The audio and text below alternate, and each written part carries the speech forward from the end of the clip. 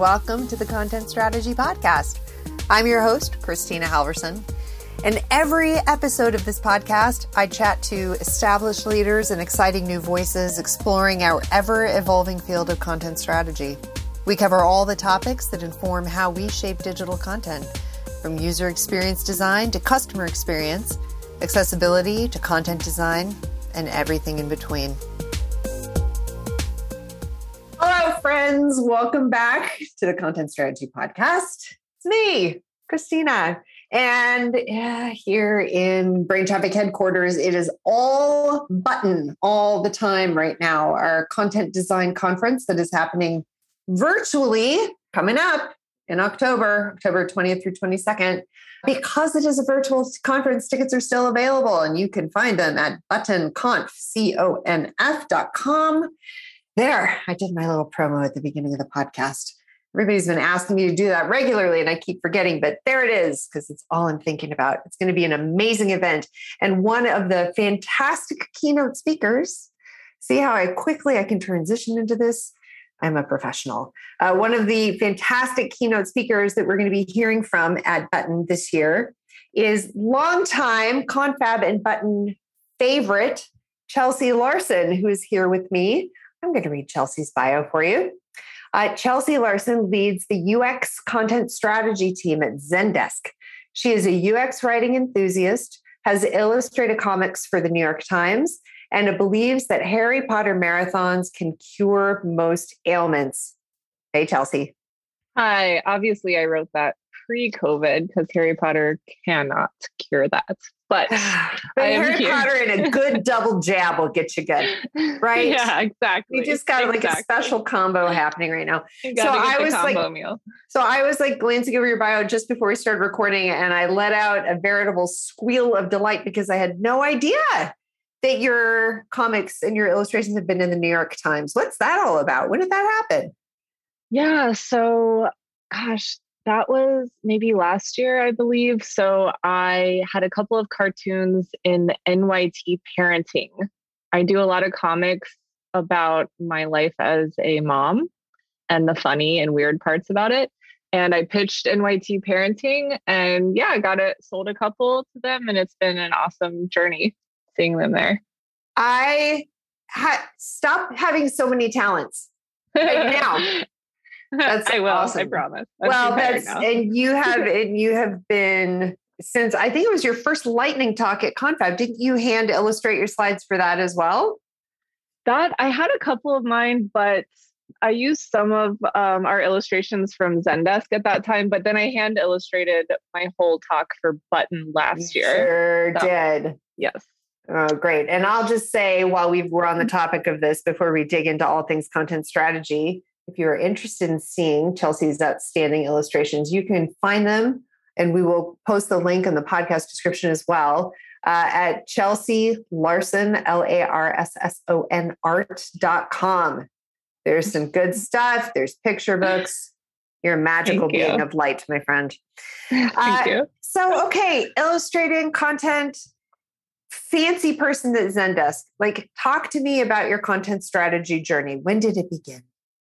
Oh, wow. Well, you played a big part of it. But let me rewind to a million years ago when I was in grad school. I actually have a master's degree in landscape architecture. So I came out to San Francisco with the intent to build parks to help people and give a better quality of life. And then I realized that most landscape architects out here were working on building roof gardens for tech bazillionaires or working on parking lots in China. And I quickly kind of lost interest in the profession. Not only that, but it's also a really hard job. So shout out to all the landscape architects out there who are doing good work. But I was a designer by trade. But at the same time, I was a freelance writer. I was writing food reviews for The Onion. I had some just freelance clients out in the Bay. I was writing for magazines. And so I kind of saw this opportunity to use my words and my design thinking together, but I didn't know how. So I spent a little bit of time in the wonderful world of content marketing, which led me to attending Confab, where I did the content, I think it was like content marketing 101 intensive with you. That's content strategy, or maybe it's content Chelsea. Strategy. Yes. Points docked. Just kidding. This is the whole point. I know. Now, I have to say that when people who are in content marketing stumble into Confab, they're like, this was not the party I meant to go to. I am in the wrong frat house. But then they settle in and they're delighted that they're there. And you are case in point. I was like, I've finally found the party I was been trying to go to for years. So you were talking about this new to me, content strategy, and all of the pieces fell into place because I could use design thinking, I could write, I could do it all in one job instead of having to have a side hustle. And so I went back to Zendesk. I was working at Zendesk at the time and told Monica, my manager, I'm going to be a content strategist now. And she was like, okay. So at that time I was working on the blog, writing long form articles. So I kind of switched into looking at the user experience for our blog. And I led a redesign of the blog, doing all of, tree testing, card sorting, all of the things that content strategists do. And it was amazing. And I loved it. And then I realized I wanted to do more of it. So I started doing a little side hustle for the Zendesk product writing. But at that time, they did not have a role for me full time. So I did a little brief sojourn at Facebook and worked as a content designer at Facebook. And then Zendesk opened up a role for me to build a content design team because once I left, they kind of realized the vacuum that was there. That's the thing. Wait. Once they get a taste of the content strategy, when you leave, they're like, oh, yeah, you didn't know. They really were. Yeah. And that was about 2.5 years ago. And so I started out as a team of one at Zendesk for the first year. Then I got an amazing woman named Christine Tansinko, and we were a team of 2. And now the team is, it's going to be 12. Oh my gosh. So yeah, we're growing a practice, and it's just awesome. I love what I do. And you're growing a practice during a pandemic that will never, ever quit, I guess. Right. How's that? What has that been like? Yeah. So that has been such a challenge because I was an IC, an individual contributor, as I told you, just 2 years ago. And so I went from being an IC to a manager and now a director who's building out this whole org, and in a pandemic. So not only am I kind of learning how to do the regular manager, director type of stuff, I'm also learning how to do it all remotely. And the biggest challenges we have right now are keeping the team connected when they've never, ever met each other in real life, and keeping them connected to their design partners, and building team culture across this little square that we live in called Zoom, which is really hard. And then hiring people that I've never met and I have no idea when I will meet. I've hired about 6 folks, I think, since the pandemic started. And I don't even know how tall they are. Like, it's just so strange. Yeah. Yeah. So I was just laughing because I also hired somebody, and the first time they walked through the door, I was like, you're 6 feet tall. And, she looked like this tiny little thing on the screen. I was like, you are not tiny. Yeah. What a surreal experience we're all having. And it's like all been crammed into the last 18 months of insanity, during which time you also had a child. Right. So I had a pandemic baby, and he's 1.5 now. And then, and I'm not the only one on my team who has gone through some big thing. That's the other thing, is everyone is still going through life and also balancing work responsibilities and balancing the pandemic. So the emotional support that is necessary as a leader to buoy your team is also something that I'm learning how to do, but it's such a challenge. And yeah, I don't know how you do it with your team, but my team would have words about that, whether or not I do it in the first place. No, I ended up hiring, making a significant investment in an HR consultant who has come in a couple of times now and done full day sessions to basically try to repair things. And my team and I have worked together for like a decade. Right. And so we know each other inside and out, and it has been, and we work in person best. Right. And so I think just like now is not the time to cut corners when it comes to bringing in outside resources for help and support. I mean, I tell people that individually too. Like, what do you mean you don't have a therapist? Go get a therapist. Right. So when I mean, this is, because this is not just learning how to manage like it was 5 years ago. I mean, how are you getting that support? How are you getting that guidance? Where are you finding your inspiration and support right now? Yeah, good question. There are people at work, obviously, that I admire. And so I tend to try to get mentorship from the leaders at Zendesk who are doing a really stellar job. But as a content design leader, I'm the only one at Zendesk who does this, and it's a new practice. And so there's really no mentor in that area for me to learn from. We're not like Facebook with 800 content designers. We don't have that luxury. Yeah, they have like swept the globe. They have everyone. I was just talking to Erin Chimay, who's one of our button speakers from Facebook. I was just talking to her today. Oh yeah. We've known Erin through Content Strategy, and she was just like, blah, blah, blah. Largest content design team in the world, blah, blah, blah. And I was like, yeah, you hired everybody I know. That's why. Yeah. You, Chelsea. I know. Except for you. They're so well, I was there for 4 months. Yeah, exactly. Everybody had to do their time. Yeah.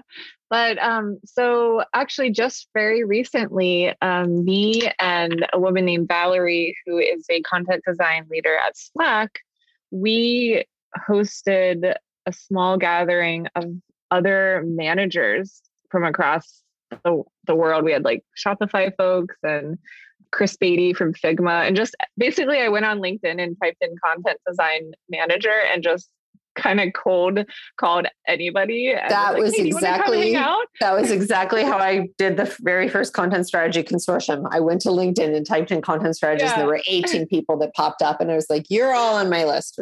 Isn't that funny? Yeah. Yeah. And we just had our first kind of get together, and it was so illuminating to hear that even though we're all in these completely different companies, we're all going through almost the exact same challenges.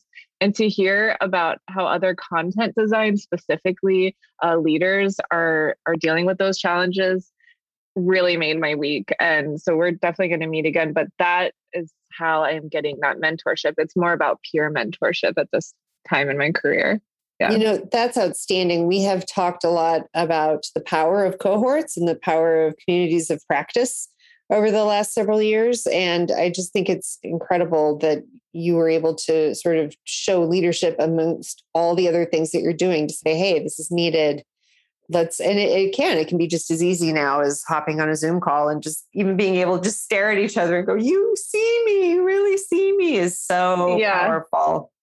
Well, I definitely have to give a shout out to Valerie Ross at Slack, because she is my partner in crime in that effort. That's outstanding. So tell me a little bit then about how your practice at Zendesk is shaking out. Where do you all sit within the organization? Yeah. What are the kind of roles and accountability that you see within your team? Tell me about that. I will happily tell you about that, because it has evolved every single year. And I think we're finally at a good place.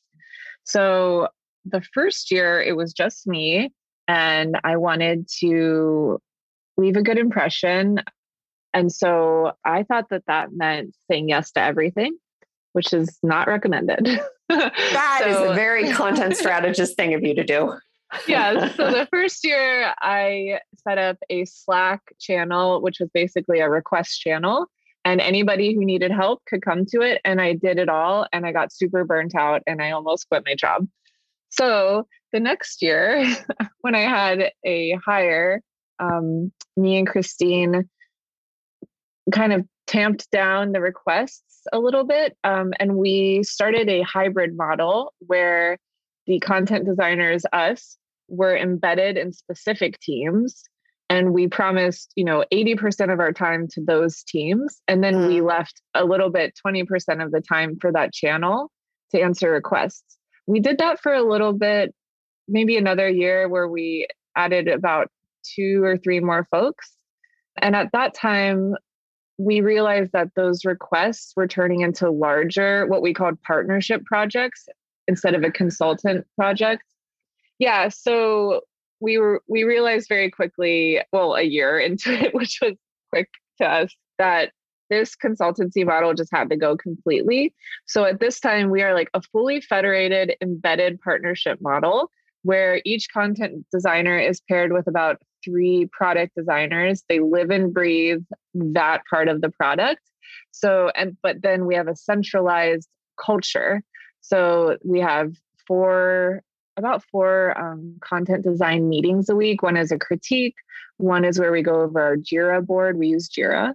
One is just a fun thing called Coffee and Content, where we just do something as a team. And then one is just like an end of week check-in. So we keep the culture alive centrally, but they're embedded. And I kind of say you go out to work in product design and then you come home to content design. And that's where you can kind of feel safe and just talk about your week and learn your practice. And then you go out and show everybody your stuff.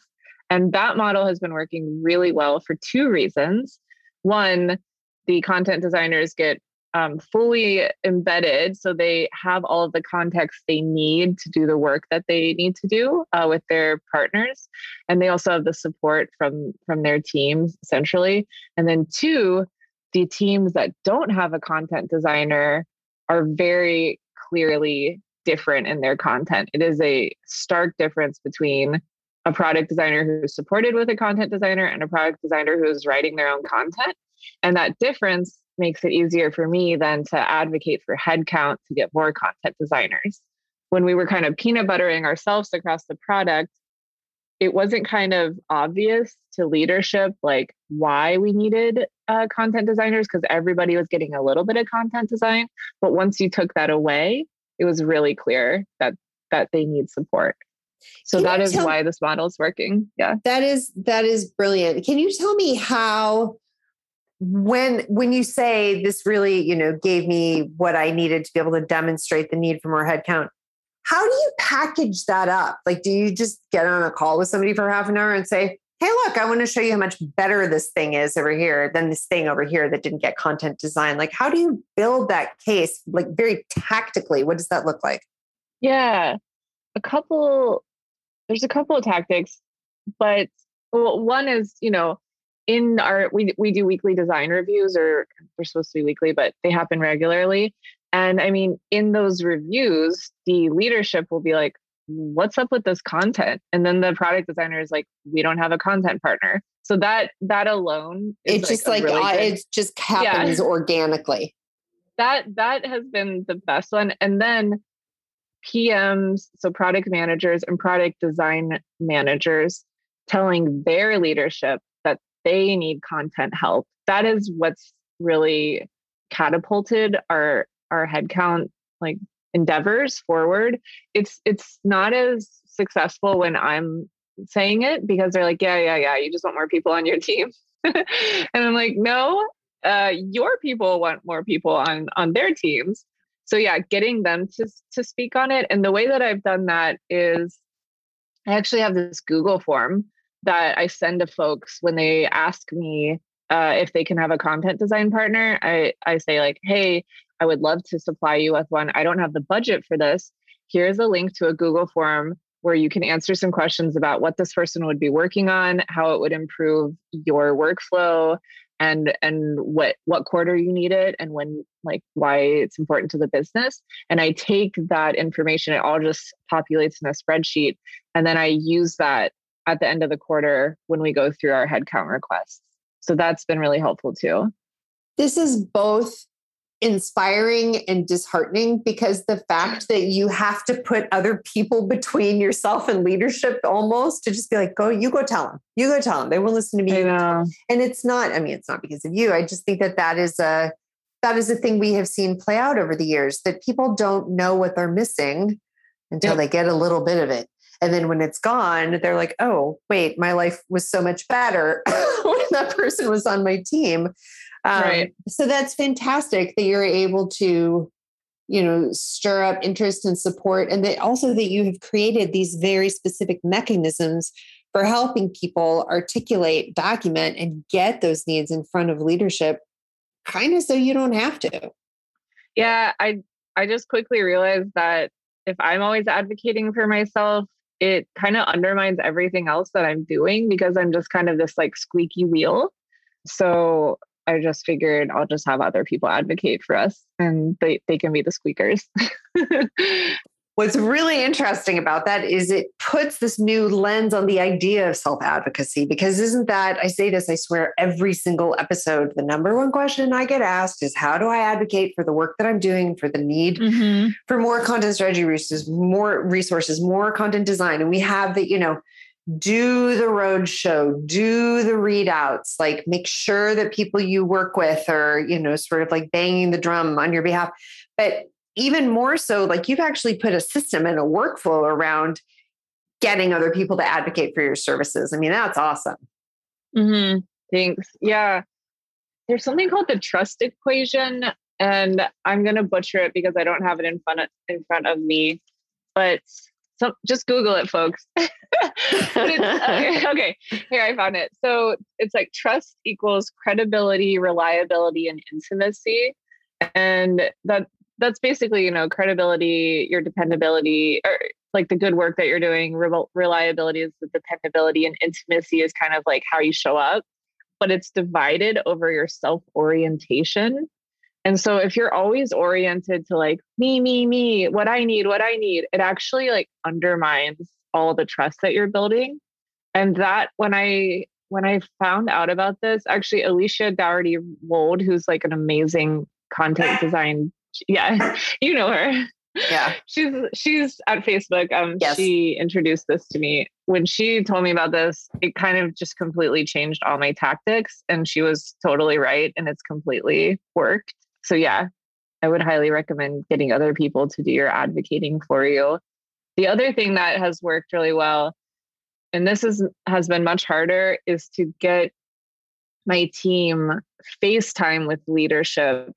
So I've really been pushing them to co-present with their product designers at these design leadership reviews, because when they do, I always get a ping from a VP or an EVP who says, wow, I just saw, Marta's IA. That was amazing. Like, I didn't even know your team did IA work.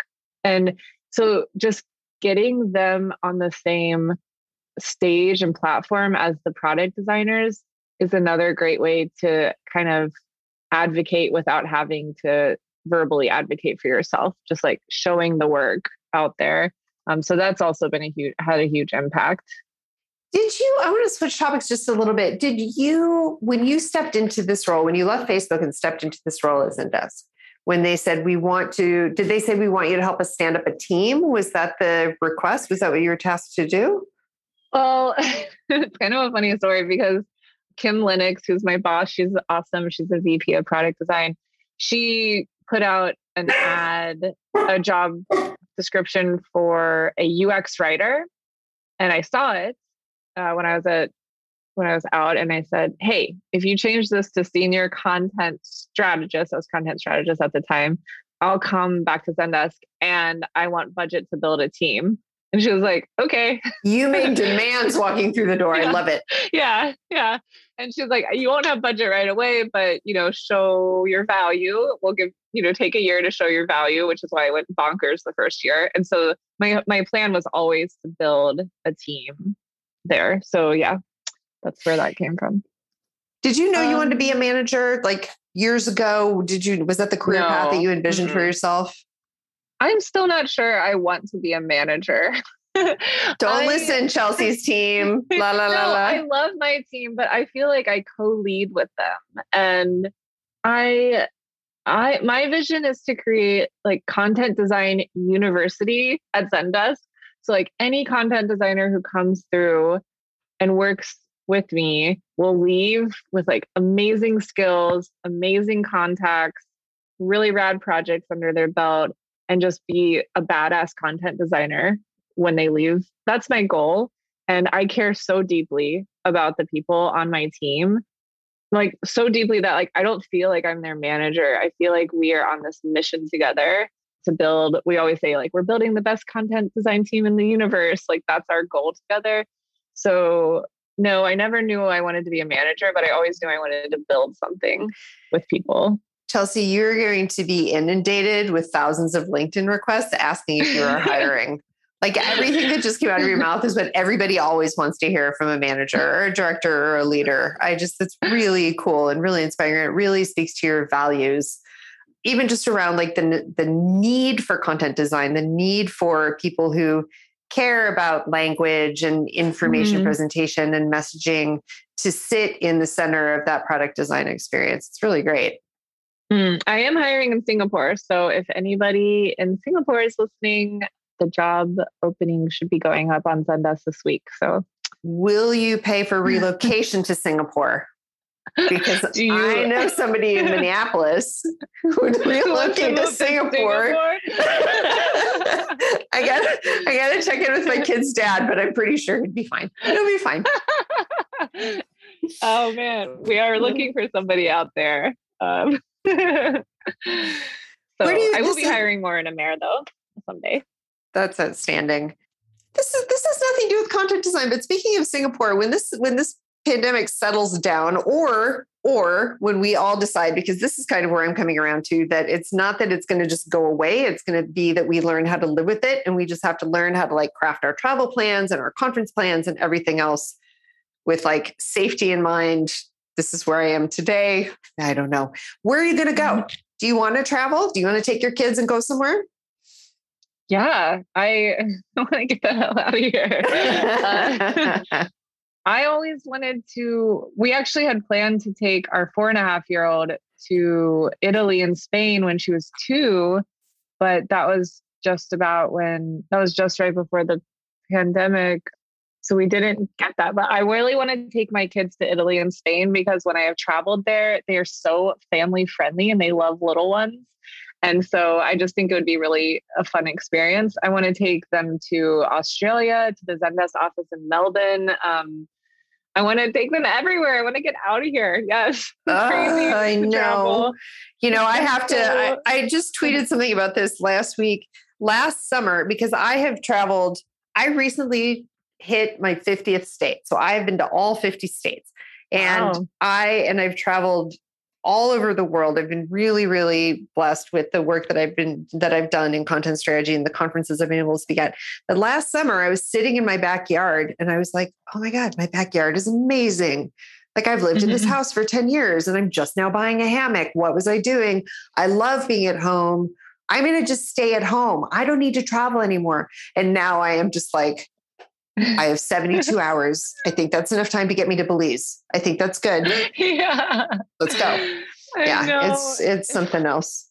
I recently drove 20 hours to Montana for a family vacation, which was super fun, driving them in the car for that long. And, no, it wasn't. Yeah. Actually, my kids do okay in the car, but yeah, just the driving. And it's just so interesting. I know we're not going to talk politics, but you know, I live in the Bay Area, so it's a liberal bubble. And then as soon as you leave, all the way to Montana, to where my mom lives, which is another liberal city, Lakeside, it is a totally different country. So that's always an interesting experience to drive through the US. Yeah, I think we've all experienced that a little bit more, where we would have gotten on a plane a year and a half ago. Exactly. And now we're in the car and we're just getting to know our neighbors. It's good. Yeah, and yeah, it's good. I mean, I've met a lot of nice folks in that part of the country too. So it is good. It's good to get to know your neighbors. That's for sure. It is. I'm sitting here thinking, how do I bring this back around to like content designers and product managers and getting to know your neighbors? Let me tell you a story. Because when we were in Montana, this has nothing to do with getting to know your neighbors. I'm just telling you this. When we were in Montana, we were hiking, and I saw a bear. That was so scary. A black bear walked across the hiking path, and it was like, I don't know, 500 feet away from us. Oh my gosh. Maybe. And we were all screaming, like making the big noise you're supposed to make. And then I, in my stupid, like, millennial brain was like, I need to take a picture of this. So then I'm like, get my phone out, my hands like shaking. And I took this picture of the bear who wasn't looking at me at the moment. But as soon as I took the picture, he like looked at me and started walking towards us and we ran away. No. Yeah. But I've never experienced that like primordial fear of like looking at a predator in the eye. And that was a really interesting experience for 2021. I have my own bear stories from 2021, but I think we're almost out of time. So I'm going to maybe I'll just tweet about them because I've got a real good picture of a bear that was taken from inside a car. Oh yeah, good. Okay. We'll cheer them up. All right. Well, for anyone that has hung in with us through the end of this podcast, I know you are laughing and shaking your head. This is what happens when Chelsea and I get together. Chelsea, back when we were talking about content design, it was really enlightening and then it was fun. I mean, the whole thing's been fun, but now I have to wrap up. Yeah. And then it just all fell apart, which, that's how, welcome to 2021, everybody. All right, Chelsea, thank you so much for being here. And we're going to be really excited to hear from you at Button and see some more, I think, of your hand illustrated slides and so much more. So thanks so much. We'll see you in a few weeks here. Thank you so much. Mm-hmm. All right. Bye. Thanks so much for joining me for this week's episode of the Content Strategy Podcast. Our podcast is brought to you by Brain Traffic, a content strategy services and events company. It's produced by Robert Mills with editing from Bear Value. Our transcripts are from rev.com. You can find all kinds of episodes at contentstrategy.com. And you can learn more about Brain Traffic at braintraffic.com. See you soon.